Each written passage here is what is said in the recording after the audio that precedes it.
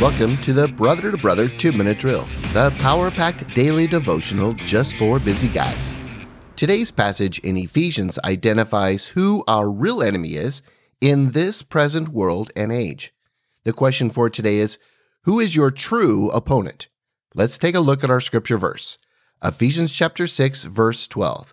For we do not wrestle against flesh and blood, but against the rulers, against the authorities, against the cosmic powers over this present darkness, against the spiritual forces of evil in the heavenly places. Who is our enemy? The Apostle Paul has previously stated we are to be strong in the Lord and to put on the whole armor of God to stand against the schemes of the devil. He is preparing us for spiritual combat. The problem is, we like to know who our enemy is. That's why throughout the course of human warfare, we use colors, flags, emblems, and uniforms to distinguish friend from foe. However, our spiritual enemy is deceptive, intangible, and often hidden from sight.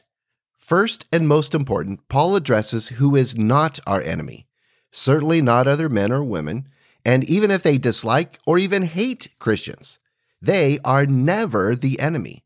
To a larger extent, we are not engaged in warfare with an opposing ideological army or national army. However, Paul does identify the demonic forces behind the evil and worldly pleasures that keep us from the truth of God. In C.S. Lewis's classic work, The Screwtape Letters, we can imagine the demonic forces engaged to steal, kill, and destroy the full life we have in Christ. Screwtape is a mid-level demonic manager over a novice demon, Wormwood, who gives experienced tactics to deceive and destroy the, quote, patient's new faith in Christ. At one point, Screwtape advises, all extremes except extreme devotion to the enemy, God, are to be encouraged. And, of course, he also strategizes to appeal to the patient's lust, greed, pride, self-centeredness, and worldly comforts to distract and deceive the man from his primary devotion to God.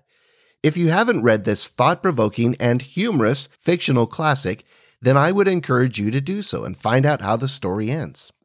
Certainly, men have been deceived by the rulers, authorities, and cosmic powers of this present darkness, and they have acted out in vile, perverse, and violent ways. They have rejected the truth of God and taken on the banner of worldliness, false beliefs, and humanism.